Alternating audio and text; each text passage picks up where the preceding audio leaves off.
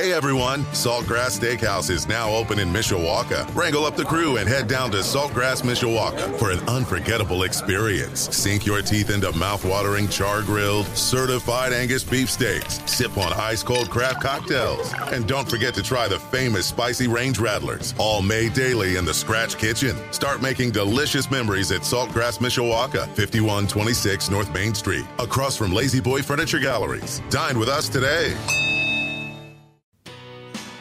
A Michiana tradition continues. Welcome to Budweiser's weekday sports beat on Sports Radio 960 WSBT. Here's your host, Darren Play clock now hits 15. Logan Diggs, a tailback to the left of Drew Pine in the shotgun. Davis Sherwood, tight end, lined up as a fullback to the right. Pine takes the snap inside the Diggs, cuts once, surges for the goal line and gets there. Touchdown, Logan Diggs. Paul Burmeister on the Notre Dame Radio Network on Saturday. He had the call of the Irish 41-24 victory over Syracuse on Sports Radio 960 WSBT, a day in which the Fighting Irish ran the ball 56 times and only threw it 19 times. The defense had a pick six. The special teams blocked another punt, setting up a 2-yard touchdown. So the Irish offense put up 27 points kind of by themselves and then got a boost from special teams and the defense to get that total up to 41. Let's break down this matchup with our eye, of course, looking ahead to the matchup with number 5 Clemson this Saturday night at 7:30 at Notre Dame Stadium. We bring in my co-host for Game Day Sports Beat here on WSBT Radio. We'll be on the air from Notre Dame Stadium from 4 until 6:30 on Saturday. He is Notre Dame football beat reporter at Blue and Gold Illustrated, blueandgold.com, Tyler Horka. Well, the old saying that many people live by, you always want a balanced offense. If you got 70 plays, you want to be as close to 50-50 as possible. And I've always not been a fan of that saying because if a team has a weakness and you see it and you can really take advantage of it, why would you try to do something different? So I went into this Saturday's game talking on the show. I hope Tommy Rees stays disciplined. I hope he runs the football because after what I saw, Clemson-Syracuse, Clemson ran it down Syracuse's throat in the second half on their way to a comeback victory. And you know what? Sure enough, Tyler, he let that running game eat. And even though the numbers, 4.4 yards per carry, weren't staggering and they never seemed to have that big explosive run, that was a game plan that really took advantage of a weakness of Syracuse. So I know Tommy catches a lot of heat. I really like the game plan he put together on Saturday for the most part. Yeah, and I totally agree with you, what you said at the beginning there. If you've got a weakness, and for Notre Dame, that is passing the football, especially in the last 3 games, why would you go to that just as much as you go to the thing that works? And for Notre Dame, that's running the football. I mean, to run the ball over 50 times, 56 times, like you said, is just an incredible stat. And I think my coworker Patrick Ingle had a stat in his rewatch where it's the most since 2017, and Notre Dame has only run the ball over 50 times twice since, I think it was like 2008 or something. So we're talking about 15 years worth of data points here in 12 or 13 games a year, obviously. And there's only been 2 times that Notre Dame has done that, and that just exemplifies the way that Tommy Rees and Notre Dame thought it was going to win a game against Syracuse on the road against a top 20 opponent was, hey, man, keep this thing on the ground, churn out first downs. We've got a stable of backs who can run the ball. And sure enough, Audric Estime, 1 week after only running the ball 3 times against UNLV and was benched because he fumbled for a 3rd time in the last 4 games, he gets 20 carries and goes for 123 yards and 2 touchdowns. Logan Diggs, the guy who was the bell cow against UNLV the previous week with 28 carries, he gets another 20 carries. So it's just a confident group up front, and we'd be remiss not to mention the offensive line, obviously paving the way. Garrett Patterson gets the player of the game on the offense from Marcus Freeman and the coaching staff, and he just said it today in his press conference. He was like, we could have picked any one of those 5 up front because it all starts with those guys, and that's a cliche, but it's true, man, because if you don't have guys that are moving the pile up front and pushing the line of scrimmage downfield in your favor, then you're not going to be able to run like Notre Dame was. But obviously it's a different task this week against Clemson, number 7 rushing defense in the country in terms of yards per game allowed. And this is a unit that's only averaging 88 yards on the ground per game. So this is not the undersized Syracuse defensive lineman that Notre Dame is facing this week. So it's strength on strength, and it's going to be really intriguing to watch. I've always been a big Chris Tyree fan, and in the first month of the season, I wanted him to get the football more. Just like coaches, as a media member, sometimes you have to adjust on the fly. And I'm going to make an adjustment to how I feel about the Irish running back room. Now, we both in agreement, 3 running back splitting carries is not healthy because it just doesn't allow you to get into the proper rhythm as a running back, and any running back who you give true serum to is going to tell you that. With the way Notre Dame successfully runs the football between the tackles and struggles running outside the tackles, this is why I'm making a change in my thinking. I think if that is who they are, their identity, that Diggs and Estime give you the best chance to succeed. Tyree is still a versatile guy that can help you as a pass catcher, but you know what? If that is your identity, and if that's the way you're going to run the football, I would rather have good blocking wide receivers to help in the running game than having Tyree out there. So as much as I'm a big fan of Chris Tyree, I kind of like what we saw against Syracuse with Diggs and Estime taking control of the carries. I kind of want to get your thoughts on the direction of this offense, in particular the use of the running backs.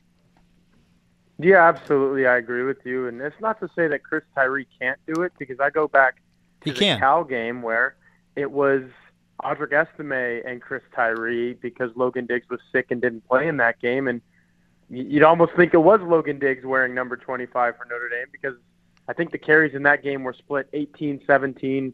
Chris Tyree, Audric Estime basically ran for the same amount of yards. They piled up 150 between the two. I think they were both around 75 or 80, but he can do it.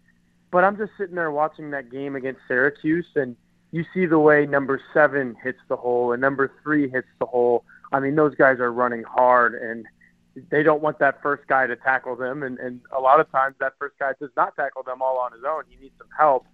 When 25 gets it, I don't know what it is. There's just something about the first guy being able to tackle him, or he gets tripped up, or he just doesn't have that strength. And obviously that would make sense because he is not as big as certainly Audric Estime, and he's not even as big as Logan Diggs. So there's a power element missing there. And then they did try to run him outside a couple times, and you saw a couple tackles for losses. It just didn't work. I think Greg McElroy made a really good point that that's Syracuse's strength. Notre Dame was playing into it on a couple of those runs because they're so quick and small up front that they're able to get out there a little quicker than the bigger guys on the defensive line. But, yeah, if Notre Dame's MO is that power game, north-south, run between the tackles, get the tight ends involved, just run it up right up the middle on teams, then, yeah, it's Audric Estime and it's Logan Diggs. But with Chris Tyree, when people say, oh, yeah, he's a great pass catcher, and he is, that doesn't mean you have to line him up at wide receiver. You could still put him in the backfield. I think Notre Dame has done some really good things in the RPO game to hit him the ball in space while he's still lined up as a running back. So it doesn't mean he's totally phased out of the backfield component. I think you can still put him back there. But when it comes time to run the ball, if you're Notre Dame, I think the last 2 weeks have shown you, obviously not with Estime against UNLV, but I mean, Logan Diggs is definitely one of those guys. And then this week showed you, okay, when he's not fumbling the football, I think Audric Estime is probably the best pure runner that Notre Dame has on this team. So if you do go with the two-back system, which we are both a proponent of, that leaves somebody out. And right now that's Chris Tyree, the odd man out. Before I ask my next main question, let me set it up by asking this. In my opinion, the 4 best teams in college football have separated themselves from everybody else. And my 4, Georgia, Tennessee, Alabama, Ohio State. Clemson, to me, is not that caliber of a football team. Agree or disagree? I think we're missing a team that is about 3 hours away from here in Ann Arbor. I think they're in there too. But to me, it's a top 6, and maybe Clemson and Michigan are those two that are not as good as the top four. I'd probably give you that, but I think Michigan's even better than Clemson. So, yes, I agree with you that Clemson is outside of that top four for sure.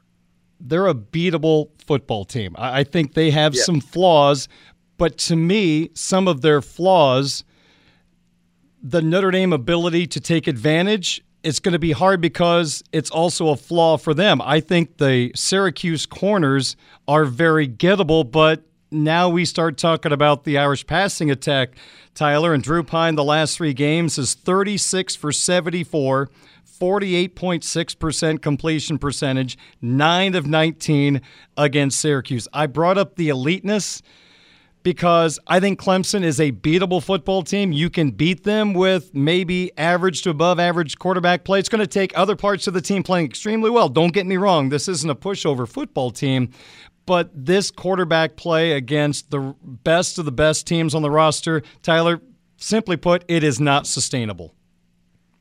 I agree with that, and that's where you've seen some of the issues where if we go back to the conversation we were having right at the beginning about balance, there are going to be days where you cannot run the football, and Saturday is probably one of them. So what do you have to do in response to that is you got to throw it around at least a little bit. If you're not able to do that, I mean, I wouldn't even call yourself one-dimensional at that point. You're kind of hanging yourself out to dry. You're not a good offense, and you saw that against Stanford when Notre Dame only scored 14 points. You saw it for stretches against California. That wasn't exactly an offensive juggernaut-like type game for Notre Dame, and this is one of those where you hit the nail on the head. If Clemson's defense has a weakness, it's been that secondary. I go back to a quote where Dabo Swinney said, I think, was it the Wake Forest game where Clemson gave up a boatload of points and the secondary was just getting toast? I think they gave up 5 or 6 passing touchdowns, and Dabo was like, it wasn't very good, but at least we didn't give up 7. Notre Dame does not have the type of offense to even get who really thinks that Drew Pyne can go back to throwing even 3 touchdowns in one game right now? I couldn't see 4 or 5, so if that's the way that you get Clemson, I think Dabo Swinney is sitting there going, man, this game could have been really dangerous on our schedule. We're undefeated. We have all these things going for us, but it's not a conference game, and these guys have all this talent. I think he's sitting there not thinking any of those things right now. He's thinking, man, if we stop that Notre Dame ground game, this 5'11 and a half quarterback is not going to beat us down the field, and that's the way we've been getting beat this year. So it's almost frustrating to a degree if you're Notre Dame, and I've seen some of it already on the blueandgold.com message board and even on Twitter where these fans are sitting there thinking, man, I love what happened against Syracuse, but is that really going to happen against this other team that wears orange that's coming to South Bend this weekend? I really don't think Notre Dame's going to be able to run like that. So at that point, what can Drew Pyne do for us? And if that's the question, just look at the last 3 weeks, and it has not been pretty. You laid out the numbers. It's going to be a struggle for Notre Dame. And the game you were referencing was Clemson's 4th game when it took 2 overtimes to win at Wake Forest 51-45, and Demon Deacon quarterback Sam Hartman threw 6 touchdown passes in the game. So, yeah, at least he didn't throw 7. They got out of Dodge with a victory. And let's see if I've been practicing. DJ Uiagalelei had 5 touchdown passes that day against Wake Forest. Will Shipley, who the Irish tried to get the running back, went over 100 yards in that game, had 172 against Syracuse. Let me just get a quick thought on DJ and Will and the type of challenge that is in front of Al Golden's defense on Saturday. Yeah, I'll start with Will. He's really, really good, and it seems kind of like the theme. Notre Dame always has to play these really, really good running backs. Even when Marshall was out without star Rasheen Ali, Kalon Laybourne comes in and wins that game for the Thundering Herd. And Notre Dame did a really good job against Sean Tucker, though. So I think the defense has evolved to a point where it's not letting really, really good running backs beat it. UNLV's running back, his name escapes me, but he had a couple of those long runs, though.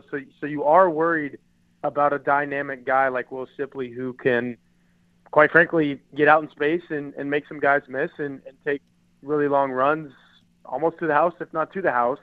And then as far as DJ Uiagalelei goes, I mean, he's coming off of his toughest start of the season, I would call it. He got benched, let's call it what it is, against Syracuse, against the Syracuse team that obviously Notre Dame just had its way with. And I think some of that had to do with Clemson beating Syracuse up a little bit, but that's just the course of a football season. But it's going to be interesting to see what kind of game that quarterback has, because the last time he was at this very stadium, he threw for close to 450 yards and 4 touchdowns. And the circumstances are a little bit different now. He's not backing up Trevor Lawrence, and this team is his. It's supposed to be his anyway. And if he struggles again, then we might see a little bit of Cade Klubnik out there, the 5-star freshman that Clemson is really, really high on. And I will say this, though. A couple times on your show I said, I think it's going to be Cade Klubnik. And, I mean, we're going back to like July and August and even maybe in September. But I will give DJU credit for the way he kind of stabilized, because if you look at his numbers, they're really good. He's taking care of the football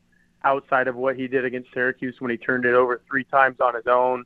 He's running for touchdowns. He's throwing for touchdowns. So if Clemson gets that guy against Notre Dame on Saturday, and if they do stop that Notre Dame rushing attack, like we said, I mean, this is why they're a top 5 team in the country. They're undefeated. They're aimed back at the college football playoff. When he's playing like that, I mean, he's more than serviceable. He's up there with, some of the better quarterbacks in the country in terms of what he can do. I'll add this. I'm not sure Clemson has the quality of wide receivers they had when they were winning championships. Amari Rodgers and Sammy Watkins and T. Higgins. I don't think they have that quality of a wide receiver, so DJ is a tad bit hampered compared to like a Deshaun Watson, man, when he had some NFL wide receivers to throw to. Right. Let me throw and this. Even with Will Shipley, I mean, Travis Etienne is a different dude as well. You see him on Sundays every day now, and that definitely helped Clemson as well. Let me ask you this, because there are a lot of Irish fans who are right now chatting with family or guys at the barber shop, whatever the case may be, about Drew Pyne and wondering, hey, this Steve Angeli guy is a freshman. I'm sure people are saying, well, he can't do any worse than this. How do you try to talk to those people that probably at this point Drew Pyne is still the best option, and we have to trust the coaching staff because they see these guys every day? Hey, let's face it. If Steve Angeli was better right now, he would play. And that's the same thing I said last year when I was fighting off the Drew Pyne talk. I'm like, Jack Coan is still the best quarterback on this roster. You have to go with him until you see something different in practice. Yeah, and I think you have to go with him until you just see complete rock bottom on a Saturday, too. And some might say, yeah, Stanford was rock bottom, but I mean, that the circumstances dictate what you do with the starting quarterback. There was no point in that game where Notre Dame was completely out of it, where you said, "Oh my gosh, we have to go a completely different direction if we're going to even stay in this game." So at that point, you stay with the guy who won you a game against California, North Carolina, and BYU. You say, "Man, he's got to find it at some point, and maybe we're going to come back to win this game." It didn't happen on that particular day. But it also didn't get so bad to where you say, man, we have to take him out. And again, this past weekend against Syracuse, was he great? No, he only completed 9 of 19 passes, but he did a couple things. Let's talk about the throw to Michael Mayer where he goes down the sideline for 37 yards, and then he hits Mayer on the very next play, 11 yards, and then Tommy Rees dials up a beautiful play action on the goal line. Yes. I mean, I tweeted that video. Go to @TB Horka if you guys want to see that. It's an excellent. The way they lined up, everybody was on the line of scrimmage, the play action, Jaden Thomas in the corner was beautiful. He hits that throw, Drew Pyne does, so he did enough. And Notre Dame won by 17 points, so I don't think you're pulling a quarterback, a junior, for a true freshman when you're beating the number 16 team in the country by 17 points on the road. Yeah, the defense and the running game had so much to do with it, way more than Drew Pyne had to do with it, but I mean, at some point, you want a little bit of stability with what you're doing, and I think leaving the junior in there to figure it out, because this is the first time he's ever started this many games in a row at the college level. Maybe he can get back to what he was doing against California in the second half, North Carolina on the road, BYU in Las Vegas. Like that guy exists somewhere in Drew Pyne, and maybe it'll come back out. I don't think you just totally shoot his confidence and basically end his college career, at least at Notre Dame, if you pull him for a true freshman in the second half of a season where he's already playing because your starter got hurt at the beginning of the year. I think you just got to stick it out ride with him. Hope he gets back to doing what he was doing a little earlier in the year. That call you're talking about, the play action that Reese dialed up, that gives me hope for the offense going forward in the red zone. I thought at times they get a little vanilla, although that end around against Stanford does not fall into the vanilla category. But I love the play action. I was calling for a play action to the number 2 tight end. Go 12 personnel, have the 2 tight ends. Yeah. I guarantee you play action to that backup tight end. No one is going to see that coming. Next best thing, you go play action there to a receiver, and it works out perfectly. Yeah, absolutely. And just one more thing on that call against Stanford that you brought up. That wasn't vanilla. That was just expired ice cream. You left it in the back of the freezer, and you're like, oh, man, I needed to throw this away. Bitter beer face. Ago. That's what that was. Yeah. All right. I know that your colleague Mike Singer is going to have a busy weekend. This is a huge recruiting weekend for the Fighting Irish. I know you and Patrick are going to have all angles of this game ready to go this week at blueandgold.com. Yeah, it's amazing what happens when Notre Dame plays well and they beat a top 20 opponent on the road like that. It seems like our readership numbers were up a little bit, and if that was because of anyone listening to this, we thank you. If it wasn't you, then you need to jump on board, because you can sign up at blueandgold.com for 12 months of premium access for only $10. That deal is running through the end of this season and then all the way through the beginning of next season. So he's got plenty of months to do it. I've been saying all along, though, if you haven't done it already, do it today, because it's an awesome deal. And we've got this game, which has always been one of the biggest on the schedule for Notre Dame, and I think it got a little bit bigger with what the Irish did last week. And basketball starts tonight. I hang up the phone, and I'm going to go watch Niele Ivey's team play an exhibition game. I think the men have an exhibition game later this week. Yep. So it's a happening time at blueandgold.com. It always is, but there's something about November, the month of November, when all of these sports are crossing over. It's an awesome time to follow collegiate athletics. I know it's what if, ands, and buts, but man, this team very easily could be 7-1, and we're having totally different conversations about this game. That's the part that's frustrating, losing to Marshall and Stanford. He is Tyler Horka, the Notre Dame football beat reporter, Blue and Gold Illustrated, blueandgold.com. He'll join me for Game Day Sports Beat, powered by Michelob Ultra, from Notre Dame Stadium Saturday from 4 until 6:30. Thank you, sir. I'll talk to you then. All right, see you Saturday. You bet. Tyler Horka covers the Fighting Irish, Blue and Gold Illustrated, blueandgold.com. We've got a SportsCenter update coming up in just a couple of moments. I'm going to hand out some game balls from that Irish win over Syracuse. And how about the job Brian Mason is doing with special teams? This was supposed to be fair catch you. Not anymore. How about 5 punts blocked so far this year? And that's good, because that'll force Clemson to spend a whole lot more time on making sure the Irish don't get to another punt in this Saturday's ball game. Difference-making stuff right now from Coach Mason's group. 5:57 on your home of the Fighting Irish, Sports Radio 960 WSBT.